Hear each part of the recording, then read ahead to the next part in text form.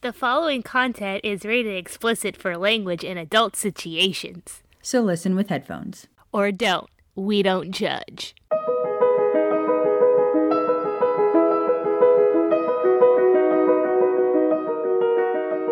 Have you ever wished that your world had more magic? Or that your favorite character had survived? How about a full-length spin-off of your favorite childhood series? Then do we have a podcast for you? Hello, everyone. I'm Claire. And I'm Kat. And this is Fire, Whiskey, and Honey, the podcast about your favorite novel-length Potter fan fiction. The Dead of Time. Each episode, we read a chapter of this story, which I try to remember from week to week. Try being the operative word. Without further ado, here's our recap of last week's chapter of The Dead of Time.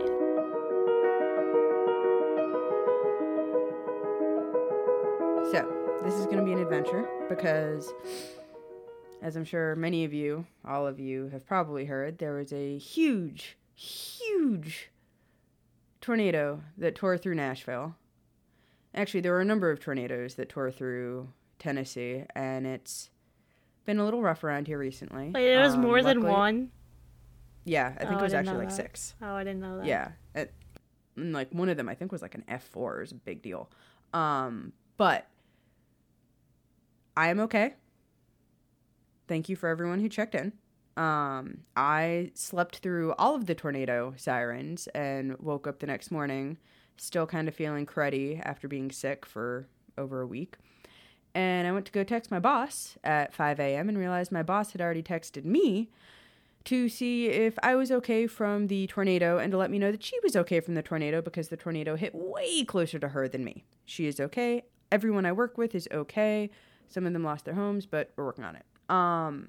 How can you sleep through those? I was in Iowa when they were having a test, and that thing scared the crap out of me because I had never heard one before, and I was like, am I in Silent Hill right now? Like, it freaked me out. I didn't hear it for 2 reasons. Reason number 1, I was dosed up like a mofo on NyQuil because I was sick. Also, it was storming really bad, so it makes it kind of hard to hear them. Also, here, all of the sirens are at schools, and we do have a school near-ish to us, but not, like, super close. So, close enough that, you know, my neighbors and stuff, and Jimmy heard it, but, like, I guess it was, like, words coming over, and the words were, there's a tornado warning, or a tornado watch, and that just means that currently the storm has the right setup to potentially cause a tornado. It doesn't mean there's actually a tornado yet.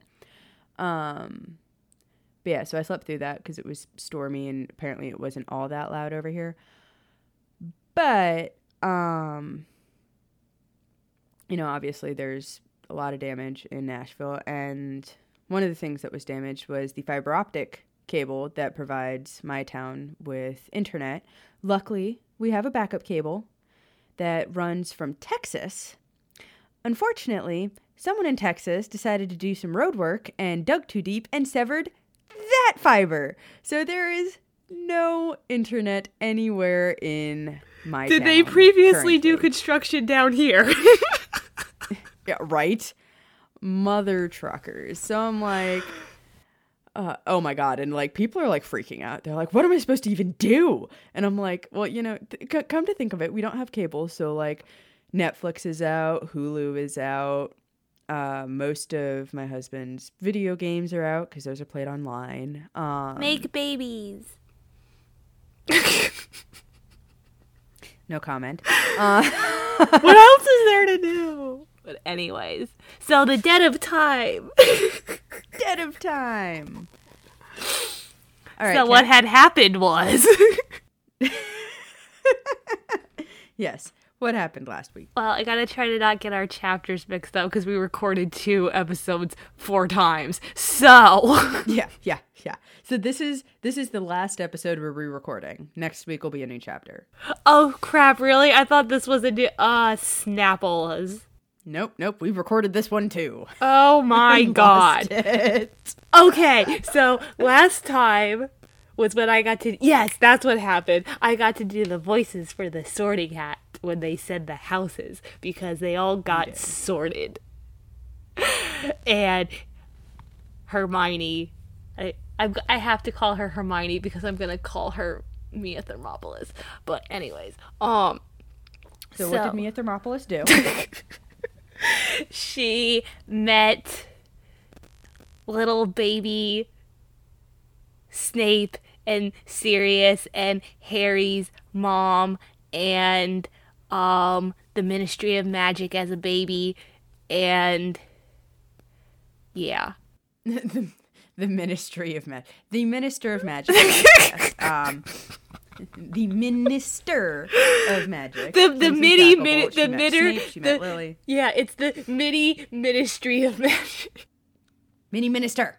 Because he is not the entire ministry. He is not a tyrant. Yes. He looks like a Funko. Yeah.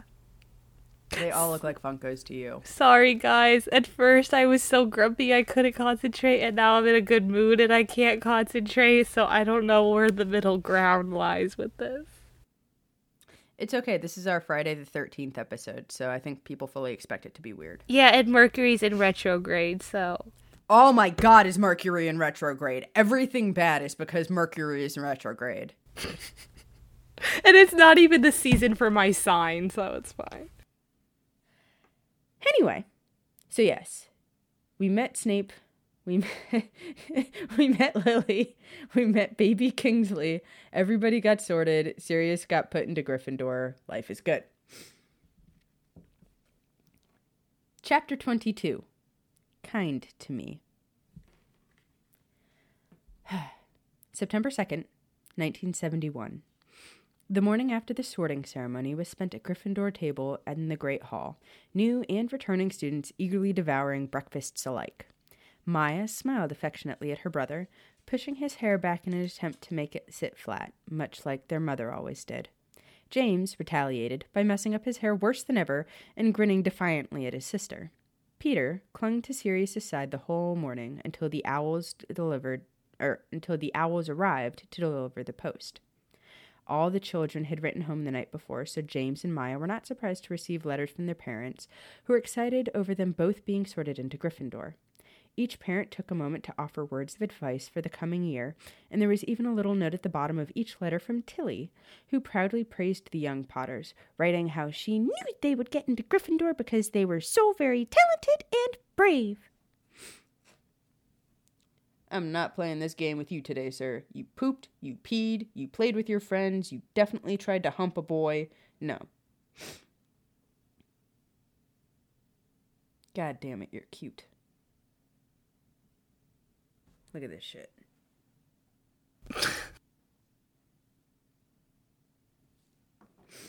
My dog's sitting and staring at me and wagging his tail and giving me his little milk chocolate eyes. I think we need to make a Max sticker for our listeners.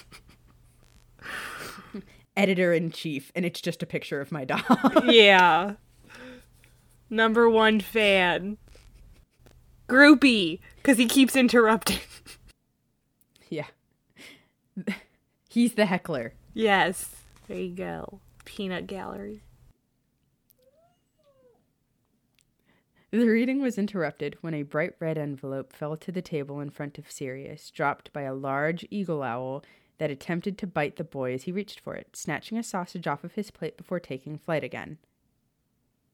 What's the red envelope? It's a howler, my favorite scene. That is my favorite scene ever. How dare you take that car? And I just love how she just like... And it is all your fault.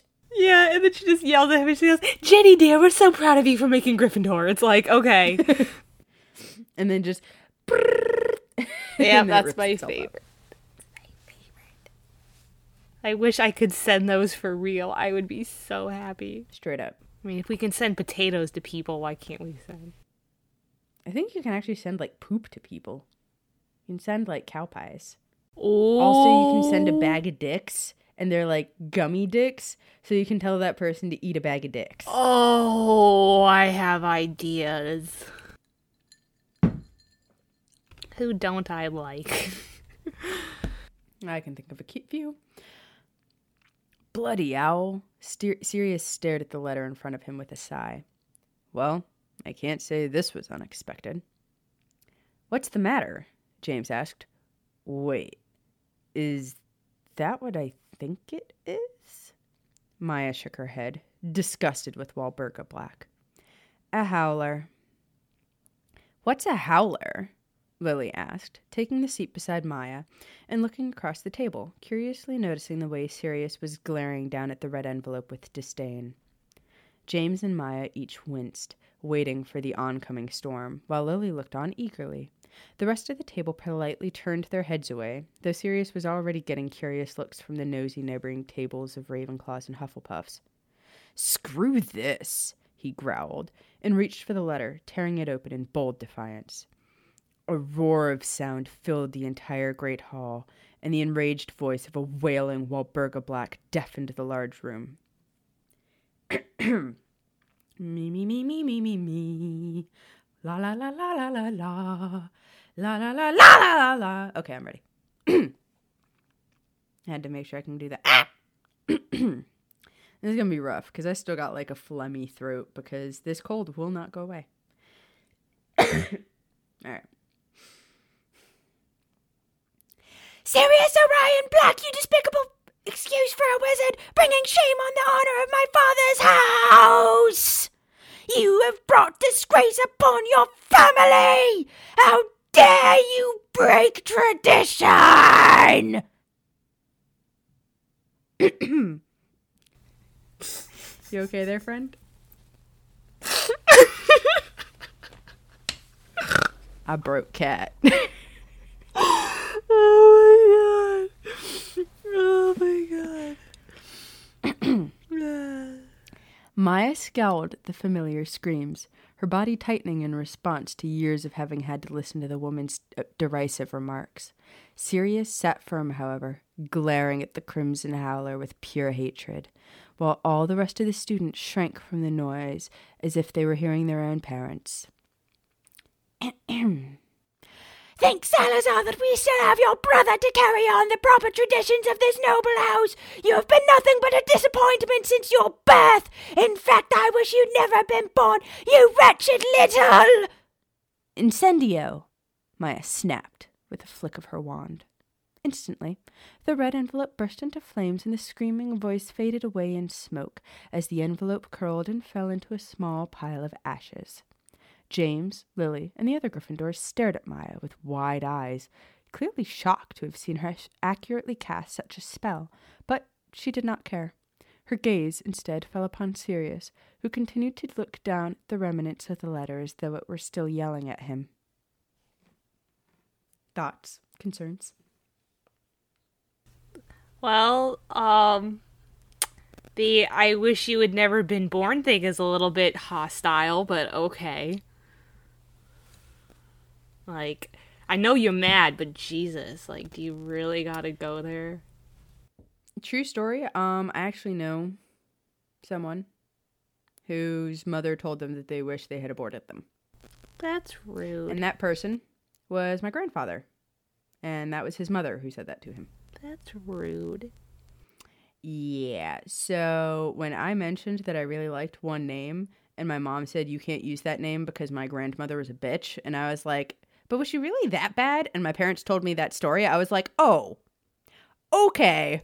Yeah. We won't use that name. That's like Sting recently publicly saying all of his kids were accidents. And he has like 6 of them. And I'm like, so you didn't understand after the first time. Like...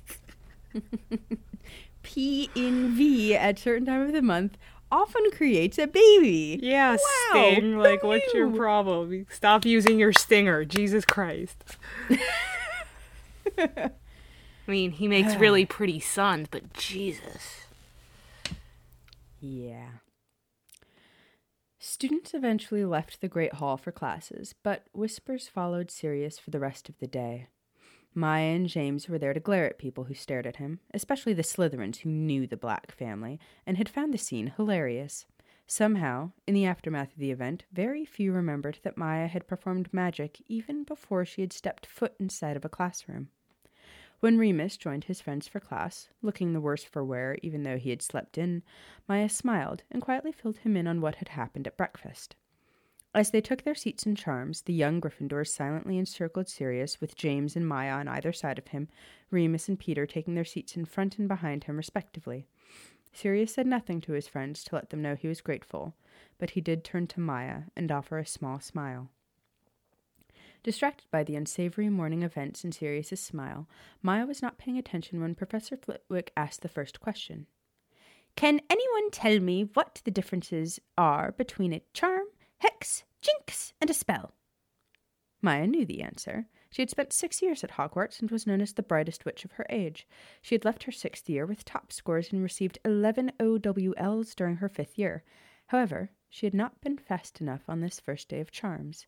Lily Evans was faster. Her hand shot up in the air in record speed, and she shook it desperately, sitting on the edge of her seat. James and Sirius chuckled at the scene, and Maya stared at the girl from behind, horrified. Good God, is that what I look like? She quickly made the decision to relax and take her time, lowering her hand. Her over-eagerness to prove her talent and intellect was what got herself, Harry, and Ron off to a rough start, and she was supposed to be enjoying herself this life. Maya nodded quietly to herself, deciding that she would lay low. While she still planned on performing to her usual standards during lessons and exams, she knew she had nothing to prove to anyone else. September 5th, 1971. Days went by and the students fell into a comfortable routine. Lily showed great talent in Charms, while James and Sirius both excelled at Transfiguration, which was sometimes hard to believe considering they looked to rarely be paying attention and were constantly getting into trouble. Unsurprisingly, Remus was excellent at Defense Against the Dark Arts, and Maya sat staring at him during the entire class with a knowing smirk on her face. Surprisingly, Peter was half decent at potions, but was instantly topped by Lily Evans and Severus Snape, who became Professor Slughorn's favorites. Herbology was a nightmare for everyone when Lily accidentally put too much water in the pots containing the blossoming, bouncing bulbs, resulting in a class-wide mud fight led by James and Sirius. Almost everyone laughed and enjoyed themselves, except for Lily, of course, and Remus, who had been excused from class because he was sick. Maya frowned from the Gryffindor table in the Great Hall as her brother and friends ate dinner.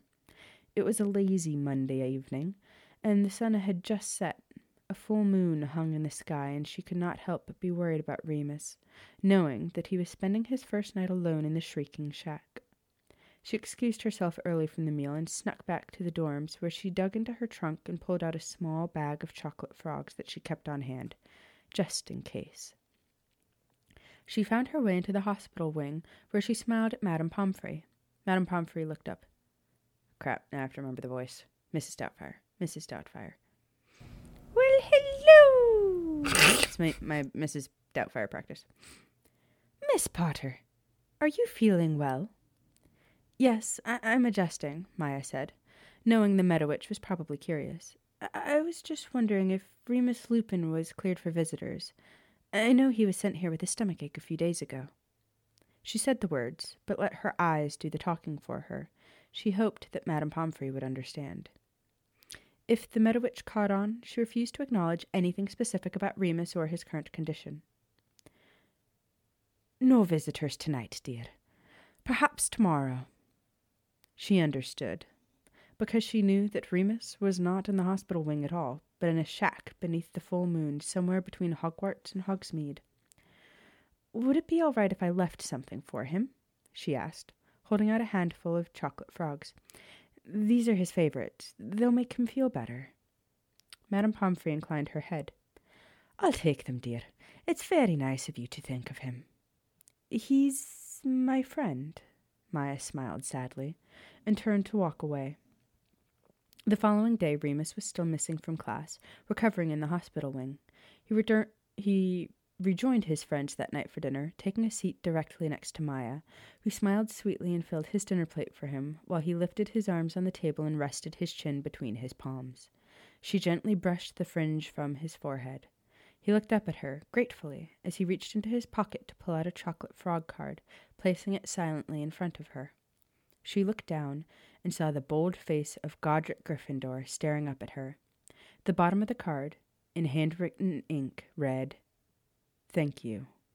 Maya smiled at him. "You're welcome."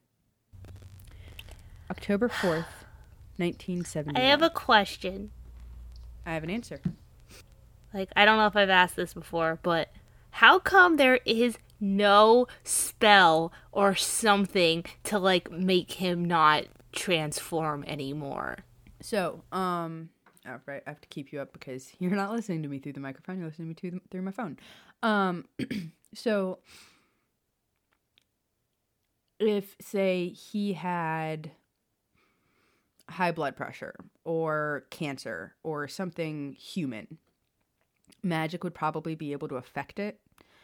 Because his ailment is magical, there's not a whole lot he can do. So, like, there is a potion, but it hasn't been invented yet. That's why she was so excited about Damocles Belby. Damocles Belby is going to invent what is called the Wolfsbane potion, and it is something that you can take in the days leading up to the full moon, and that's what allows Remus to sort of keep his head when he transforms. So he's still going to have to turn into a werewolf because he got bit by a werewolf and now that's in his DNA, so there's nothing he can do about it. But instead of becoming into like a raving monster, he would... So the way they kind of explain it is Remus has his consciousness, but he also has his Moony consciousness. And Moony's the wolf, and Moony takes over during the full moon and he becomes full wolf. And so it's like Remus is taking a back seat and can't really control himself when he's the werewolf. But with the Wolfsbane potion, he gets to stay in control. And so he becomes sort of like a docile little wolf puppy instead of, a murderous monster. Oh, because at first when you said he gets to keep his head, I was like, so he has a human head and a wolf body. That's disturbing, but okay. That's a little bit freaky, but okay. But okay, yeah, like, that kind of sucks, but I guess being more tame is better than nothing. Yep. It's a curse. There's not a whole lot he can do, but... Oh my god, my stupid... So, this, like, happened in, like, an accident, right? Like, he didn't, like, purposely get bitten, which I don't know how that would happen, but... No, so... I think I explained a couple episodes ago, but it's been a while, so I understand. His dad was very, very, very anti-werewolf and did a lot of stuff with the Ministry of Magic to try and control werewolves, and not in a very nice way. And so, to get retaliation, Fenrir Greyback attacked his child, who was Remus. So Remus was turned as sort of like a revenge thing. Oh, that's rude. Yeah. Because, remember, he was like 2 or 4 when it happened. He was a baby. Oh, okay. So him and Harry kind of have, like, a baby accident happening thing going on. Yes, ma'am. Okay, cool. October 4th, 1971. Despite finding herself bored with the actual classwork since she knew it all, Maya kept herself busy by taking care of her brother and friends. James and Sirius had already received detention once for being caught out of their bed after hours, attempting to find the kitchens to sneak snacks back to the dorms. Remus did his best to stay out of trouble, but James and Sirius were relentless in trying to get him and Peter involved in their escapades. Maya was slowly building friendships with her roommates, Lily, Mary, and Alice, who were far less annoying than Lavender and Pavardi. During the approaching full moon, Remus fell ill once again, and Maya's heart clenched inside of her chest as she watched the boy descend into sickness.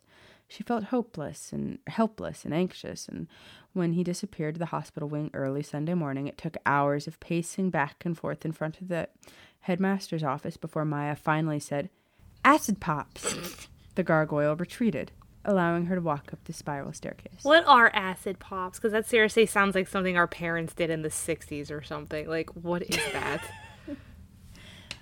Think warheads. Oh, okay. Like, that does not sound... That sounds like when bath salts were going around. Acid pops! People are ingesting acid pops. Tell your kids. Yeah. The gargoyle retreated, allowing her to walk up the spiral staircase. Dumbledore greeted her with a smile. Good evening, Miss Potter.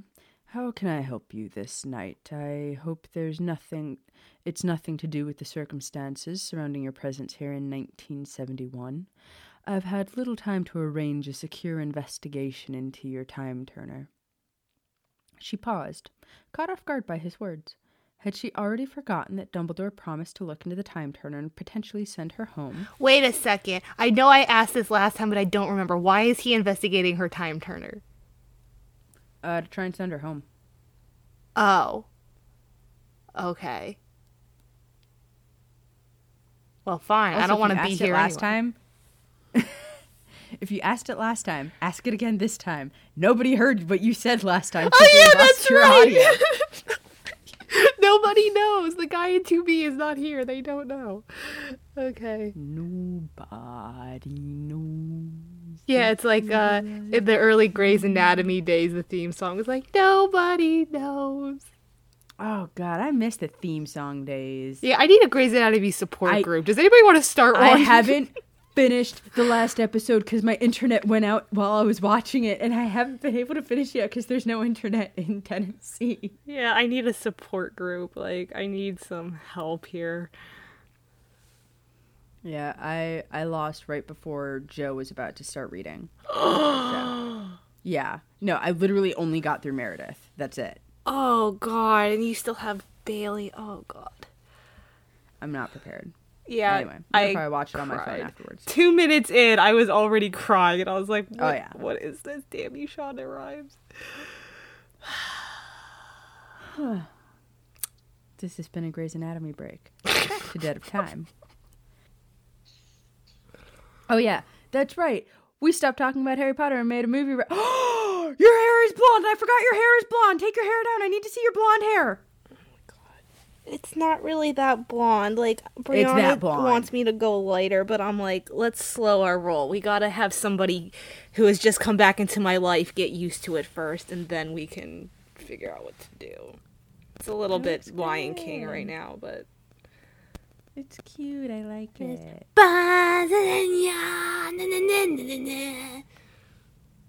It's nice, Sophia.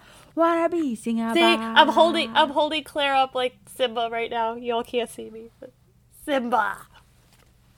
You know, if you go on my Instagram, the last picture I posted, you can see it a lot better, but yes. Now, Brianna, that's blonde. Jesus Christ. Like, it looks good, but Jesus. No, sir. I did not imagine you had already done so. It's fine. I'm growing accustomed to this new life, and I've been tricked into. She ignored the terms that floated across her mind. Presented with. I'm doing what you said, following the rules that Remus left me. Yes, your future, Mr. Lupin. I've noticed you've taken quite a shine to another Mr. Remus Lupin here at Hogwarts. I can only assume that they are one and the same. She nodded with a sad smile. They are, Professor. As much as I caution myself about knowing more about the future, I cannot deny that it gives me great relief to have a bit of knowledge concerning this one particular student, he said, sharing in her expression. That's actually the reason I've come tonight, sir, Maya said. I know. You know? I know the real reason for the Whomping Willow. I know the real reason the Whomping Willow was planted this year, sir. I see. I'd like to request special permission to stay with him. Not in the shack, of course, she said quickly, but before and after. In the future, I've taken care of him. I know how to heal his wounds and what potions he needs to let the pain pass by easier. She wished she knew the one that would make the most difference, the Wolfsbane potion, but that would not come to exist for several years. Dumbledore momentarily lost that constant twinkle in his eyes. There is no cure for lycanthropy, Miss Potter. No, but he's my friend. And knowing what I know, I can't let him be alone. She looked down. It's painful. You have a good heart, Miss Potter, and good intentions. But regardless of your presence, young Mr. Lupin will experience the pain of his transformations. Dumbledore spoke clearly, with great sympathy in his voice.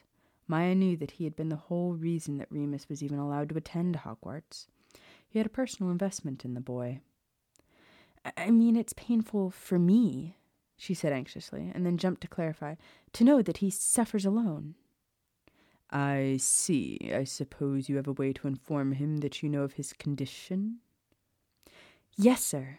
In my original timeline, I'd figured it out on my own, she said, remembering the essay that Snape had forced her to write, purposely hoping that someone like her would figure out Remus's secret and publicly out him. But she had kept that secret for nearly the entire year. I assume I'll just go along similarly to the way I did before. Dumbledore smiled gratefully. Then you have my permission to visit him during times when he is ill. She sighed in relief. Thank you, Professor. Unfortunately, Professor Sprout has already escorted young Mr. Lupin beneath the Whomping Willow for the night. You are, however, welcome to wait for him in the hospital wing. Give this note to Madame Pomfrey, which will explain your presence. I give her permission to assist you with any potions you might have need of in order to help Mr. Lupin recover more easily. October 5th, 1971. Several hours later, Maya awoke in the hospital wing, having been offered a bed by Madame Pomfrey to wait out the long hours until the moon finally set and it was safe to have Remus brought back to the infirmary. She nervously waited for the Meadow Witch to levitate him onto a nearby bed, and, when her gaze finally fell onto his broken and bleeding form, she covered her mouth to stifle the sob that threatened to escape her. I thought you'd seen this before, Miss Potter, Madame Pomfrey asked. Maya frowned and wiped the tears from her eyes. I have, it's just, he's so young. It's not fair. She made her way to the side of the bed, looking down at an unconscious Remus. In the future, he would be able to wake himself shortly after sunrise, but now, being so small and so young, the pain was too much to bear. She took herself and stiffened her spine. He needs a calming draught while I heal his wounds. It's on the table, dearie, Madame Pomfrey pointed, and Maya nodded, reaching for the phial. After tipping the potion down Remus's throat, she examined the small scars scattered around his face, noticing that they were not from Moony's claws, but more than likely from the wolf throwing himself against the shack in frustration. Some even still had splinters in them that Maya slowly and carefully removed. After Madame Pomfrey gently levitated and flipped Remus's body, Maya turned her attention to the deep wound that ran the length of his back, along his spine, knowing that this was where his skin split open during the transformation. Lifting her wand, she siphoned off the blood silently before repairing the skin. She did her best to remain emotionless, despite the fact that it reminded her of the immediate aftermath of the war. Okay, I have a question. Like, this may sound like, I don't know what the word is, but it's kind of, like, curious to me. Okay, so when he transformed, his skin kind of like busts open. It kind of sounds like, right? So, like, when he gets back to a human, like, it comes back together. But if this is just gonna happen again, like, is the point of repairing his skin, like, like, you know what I'm trying to say? It's like, if it's just gonna happen, like, why? Like, I don't get it. Okay. Somebody is going to cut you deep in the leg with a knife every month on the first of the month. Do you want somebody to try and magically heal that wound so that it doesn't get super infected before the next first of the month? Or do you just I want to didn't let it really fester? think about it like that. Like, it kind of, in my head, I was kind of picturing more like it just scars over because it's magic. Well, yeah, it does scar over with her help. Right now, it's like an open cut and bleeding. Oh, okay. Yeah, see, I didn't get that from that. Yeah. Huh. You're quite skilled at that, Miss Potter. May I ask if you were a healer in your previous life? Maya frowned, thinking of the war. No, just skills I had to pick up over the years.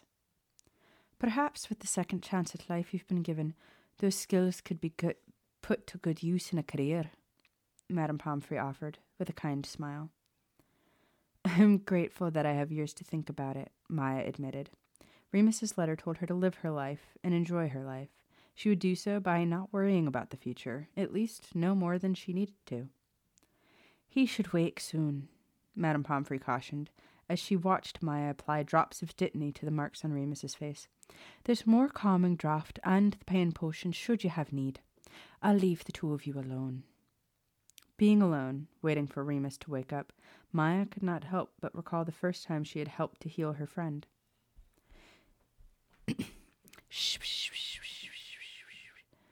It's all my fault, Hermione cried into her hands. I should have asked Snape to teach me before. I think everyone was a bit busy, yeah? Tonks cut her off and gave her a sad, crooked smile. I should have learned how to brew the potion. Now Remus is suffering. Hermione wiped her eyes. She had looked into the potion, of course, but with tracking down her parents only to find the obliviation irreversible, she had been too distracted to brew anything, let alone brew a potion that could prove lethal if improperly done. This is not your fault, Tonks insisted, her tired eyes dark. She and Hermione had been up for hours, listening as the wolf in the basement below howled and threw himself roughly against the metal bars of the cage that kept him locked inside. Even Padfoot had not been able to keep him calm all night. Teddy had caught a small cold, causing Remus to worry and stress, which apparently made the wolf inside of him as anxious as ever. Sirius had wanted to take him somewhere to spend the full moon outdoors where he could run off his energy, but there was not any place secure enough, and there was no way of knowing if Moony would try to make his way back to Tonks and Teddy, hurting anyone in his path on the way.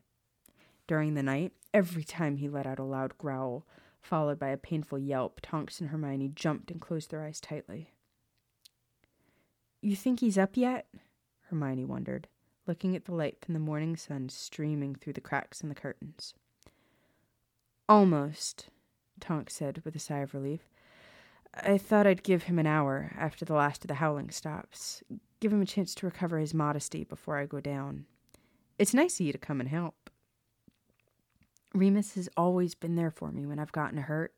Hermione shrugged, remembering how she had woken up after the battle in the Department of Mysteries at the end of 5th year, and it had been Remus by her bedside, offering to take care of her while still quietly grieving over the death of Sirius. All right, let's head down.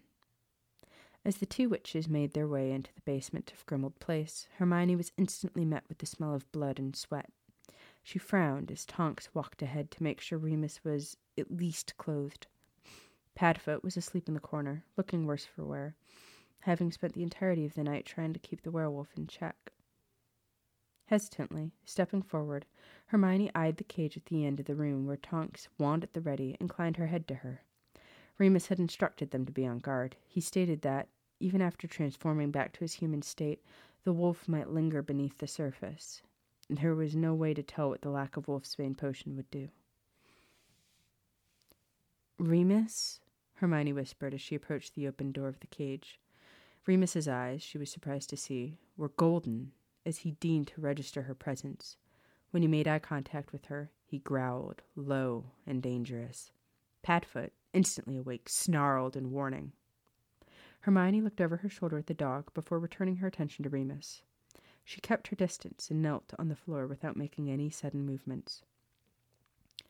Tonks, roll him the file of the calming draft.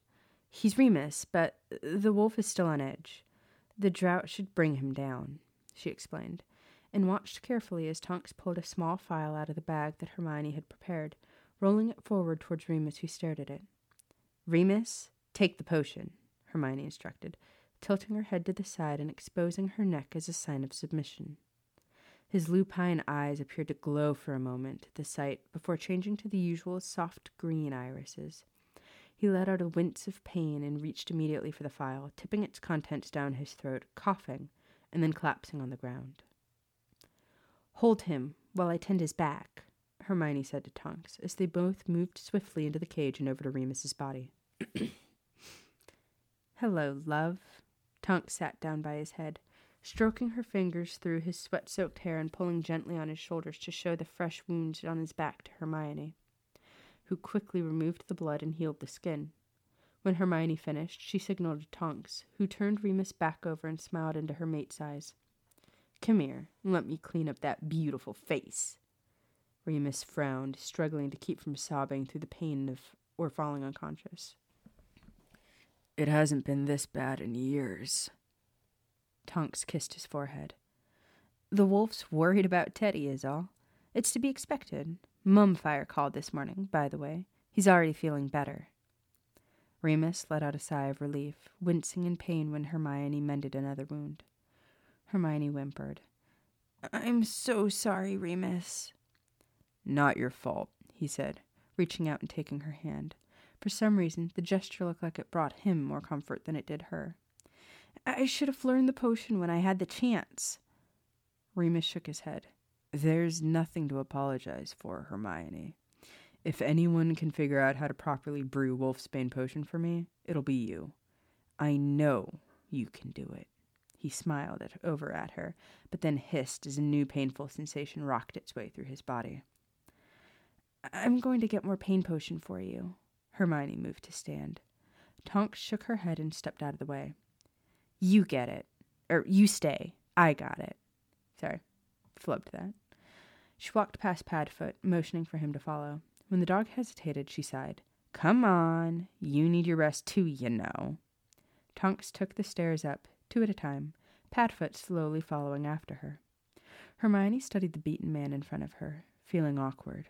He was shaking from the pain. Biting her lip, she moved forward, almost on instinct, to run her fingers soothingly through his hair, just as Tonks had done. He smiled, with evident relief, his voice breaking a little when he quietly said, Thank you, Hermione. You have always been very, very kind to me in regards to my condition. She frowned, wiping a falling tear from her eye.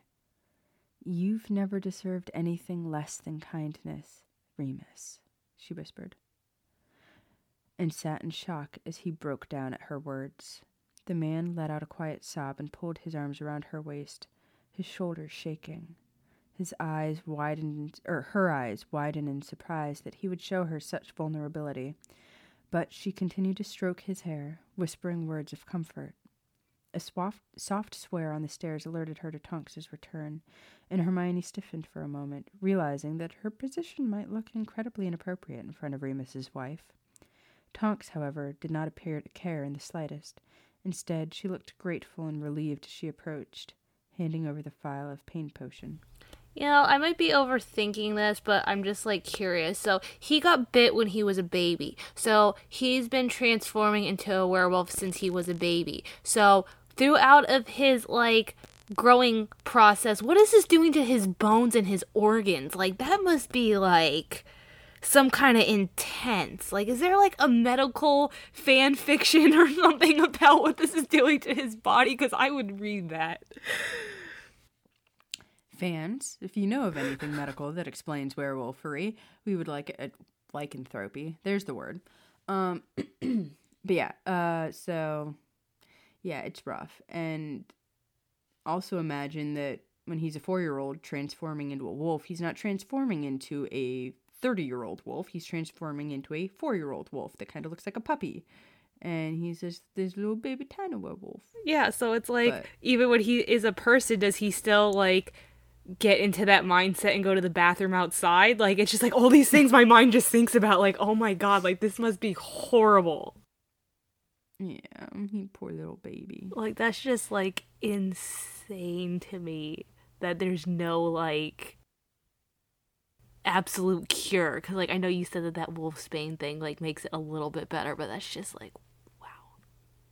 blows my mind. Yeah, blows my mind. Her mind is blown, people. Mind is blown! Yeah,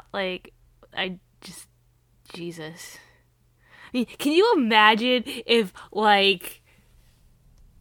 there was, no wizard world and they were just all, surrounded by muggles, and then that happened and they're just oh my god! Jesus. And this is Kat summarizing every werewolf story ever. I don't know, that's just, wow. It's when Twilight came out and my dad, I was about to say, the books. The plot of Twilight. No, it's he listened to the books and he was yeah, the werewolves, not the werewolves, the vampires are vegetarians. And I'm what does that mean? He's they don't drink blood. I'm what? What kind of crack is she on writing this? Yeah, that's a thing.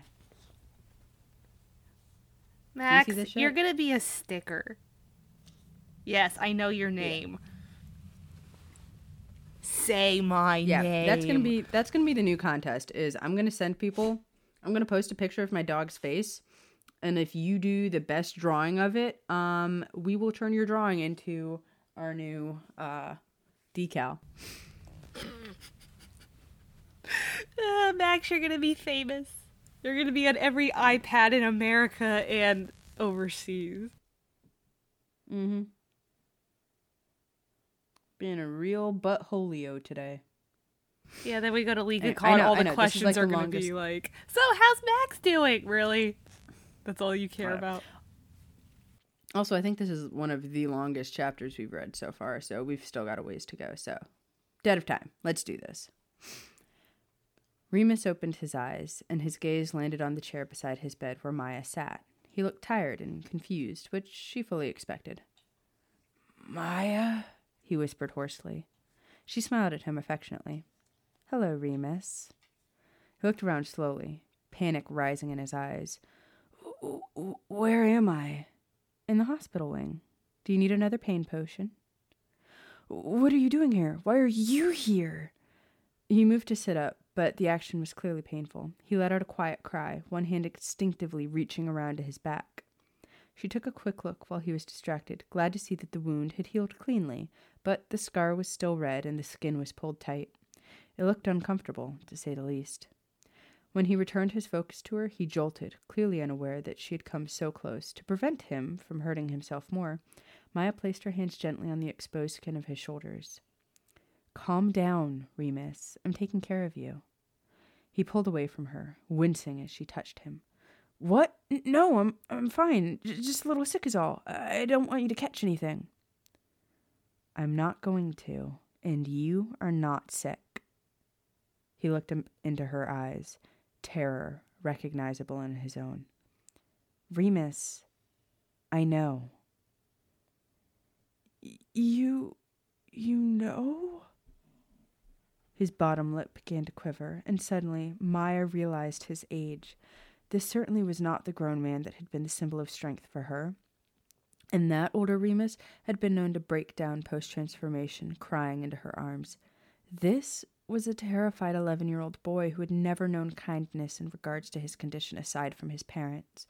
However, Maya was convinced that he suffered at home as well. "I know about your lycanthropy," she said clearly, with as kind a tone as possible. "I don't know what—" he began, but gave up when tears welled in his eyes. Covering his face with his hands, he asked, "How?" Anywhere she touched, he tried to pull away, but Maya refused to let him. She soothed the skin of his arms with gentle caresses and smoothed his hair away from his forehead with her fingers. "I read books, I know the signs, and I'm even smarter than you," Maya said affectionately. "I figured it out last month when you were sick during the full moon. That's why I left you the chocolate frogs. I know they make you feel better." She frowned when she reached up to run her fingers through his sweat-soaked hair, and he flinched. Remus whimpered, his hands in his head.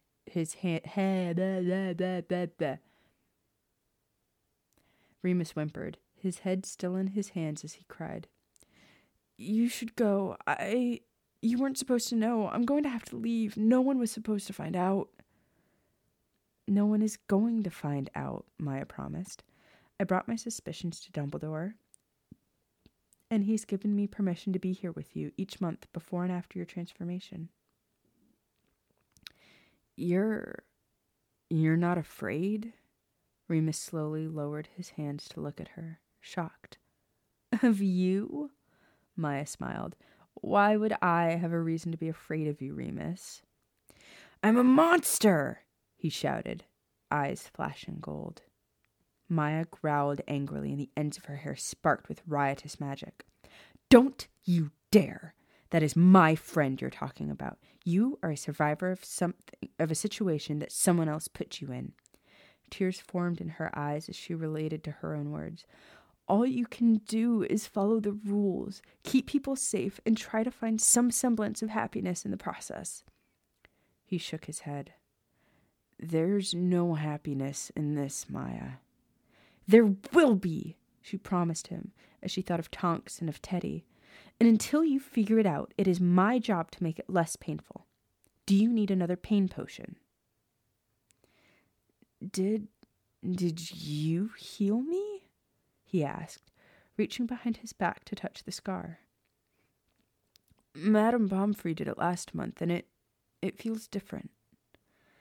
I'm a very fast learner. Remus frowned. I don't want your help. I don't want to hurt you. And I don't want you to hurt longer than you're forced to, she said, not taking no for an answer. You let me take care of you and be there for you so you don't have to be alone. In exchange, I promise to never be in harm's way when you're close to your transformation. It's not like I plan to follow you beneath the Whomping Willow. His eyes widened. You know about that? Once I told Dumbledore what I'd figured out and that I wanted to help, he explained everything to me. Remus looked down, suddenly appearing embarrassed and self-conscious. She knew that look. She saw it constantly any time people brought up Harry's past or Ron's family. It was the look someone got when they thought they were being pitied. I'm not another lost stray like Sirius. She smiled down at him. No, you're not. Sirius is a lost pup who needs a good home.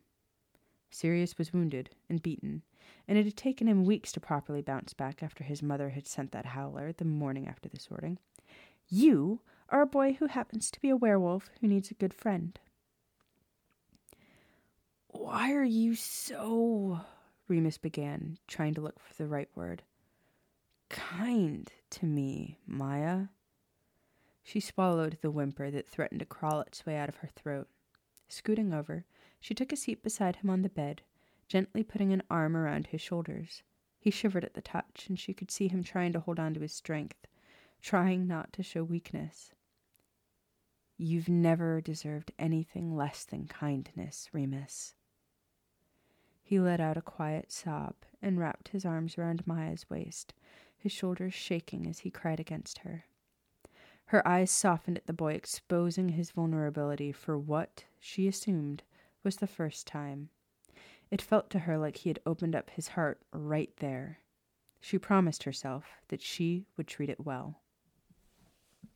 Boom, shakalaka. End of the chapter. I really like that line. You are a survivor of a situation that someone else put you in. That is some deep stuff right there. That is like something Mariska Hargitay would say on SVU. Like, that is like t-shirt worthy. No. I dig it. Sorry, I dig that. I dig that. Wow, this is like some deep stuff. That was so cute, though. Hermione is so adorable. Yeah, Maya's pretty cute. Do we have peeps to thank? We do have peeps to thank, which, again, is going to be difficult because I can't use my computer for it, which is what I normally do. So, now I have to... I think we actually may have thanked all of the new people, which is good. Unless... I want to say we already thanked this person, but just in case... Ixpros5 is our newest Wolfie Wolf. Let's go see. Let's go to the zoo, baby. Oh no, it's let's go to the hop. That's what it is. Let's go to the hop. Oh baby, let's go to the hop. Oh baby, let's go to the hop. Oh baby, let's go to the Cat, we have 50 patrons! What? Holy shit! Oh my god. Guys! You crazy sons of bitches, look at you! You beautiful creatures. Wow. That's nuts. Hot dog. Look at y'all getting crazy. Get on with your bad self. Yep, so,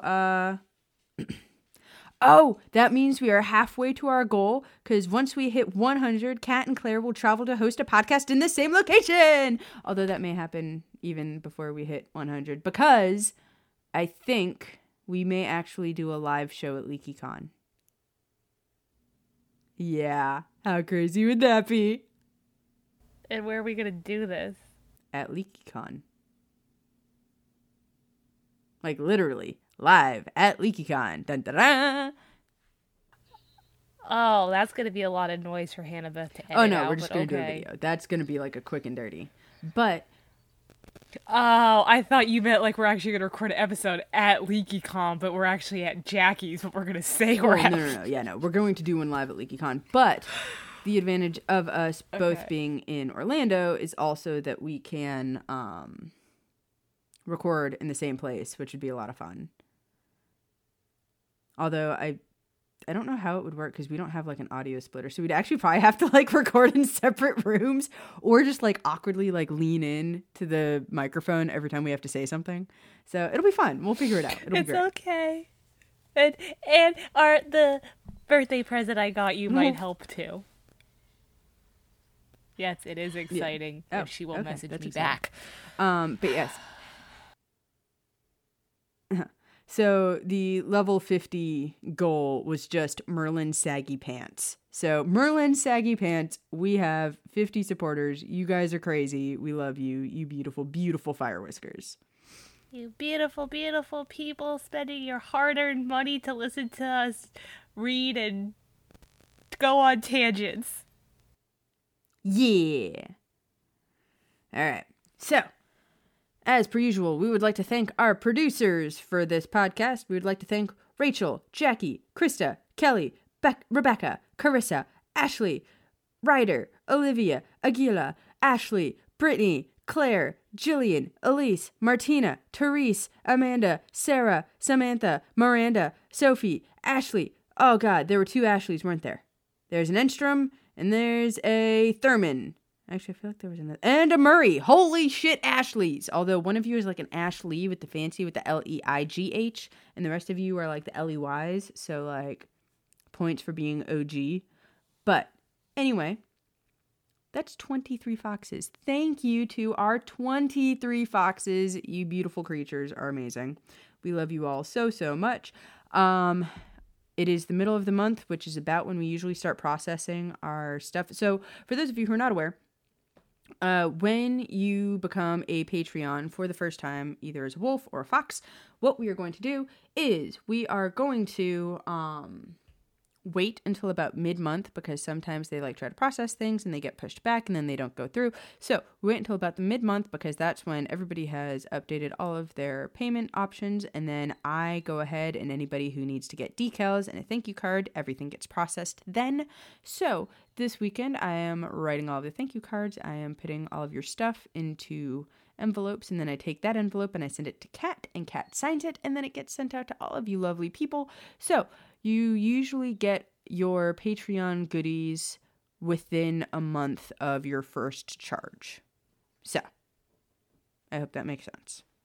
But we love you all, and we are doing a big call. Our wonderful, wonderful graphic designer, Blue Ivy, who did our logo and who's done all of our decals so far, is working on a graduate degree and is getting married. Congratulations to Blue Ivy, which means that she unfortunately is very limited on time. So if we want new decals, if we want new t-shirts, any of that kind of stuff, we now have to look to you, fun fans, to see if any of you are artistic and would like to try and produce something that we can now use to push out new stuff. So if you feel artsy, if you want to draw something, if you want to send it to us, if you make things, if you make enamel pins, any of that kind of stuff, let us know, because we would love to have more merch.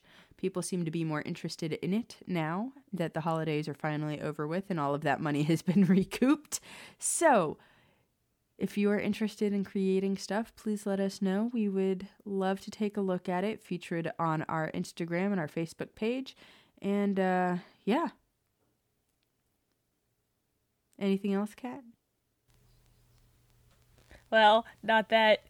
Well, maybe he will listen someday. I don't know. But Shoobs and his girlfriend got married, and what I saw on Instagram, her dress looks perfect. And the last episode I listened to when he introduced her as Kelly Schubert was like amazing. So congrats to them for getting married. And from what I saw on Instagram, your honeymoon looks amazing as well. So good for you guys. Yay, Shoobs. Yeah, and I also like what she changed her Instagram name to, because I think that is so cute and like it's like perfect. Because she did Shoobette, and I'm like, it's like Smurfette. Oh, that's cute. That's it's adorable. It's so cute. I don't know you guys. Maybe one day we will be at LeakyCon or something, but I think you guys are adorable. Yes. So adorable. Also, yes, for sure going to LeakyCon. Also, my hubs may be here, which means that he will either A, stay here and watch the dog, or B, potentially come with.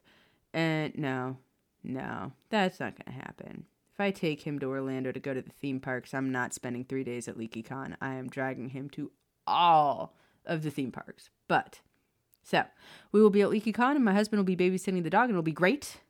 We will have confirmation of that in about 10 days. But, anyway, for those of you who are going, excited to see you. And we're excited to get new listeners. So, if you're listening to this now, it is March 13th, and we are already excited to meet you, those of you who we get to listen to us from LeakyCon. And I heard from Ryder yesterday, and she had taken a break because of the holidays, as many people did, and we totally understand that, but was very excited because she had like 7 or 10 episodes to catch up on and was listening to it and loved it, and we love her. And thank you for continuing to be a supporter even when you were incredibly busy raising a crazy brilliant toddler. So thank you for continuing to support us, and thank you to all of our Patreons, and thank you to my wonderful co-host who I love, my wife, Kat. They can't hear you when you do the silent screams. I know, but apparently my blushing has noise, so I'm giving them the noise. She's blushing. Actually, yes. You blushing during like sexy time things is more like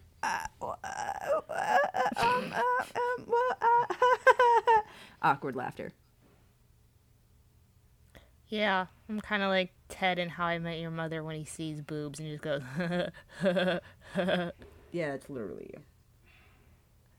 Okay, well, we will see you next Fire Whiskey Friday, because I gotta pee. As per usual. And I have to go play with my dog, as per usual.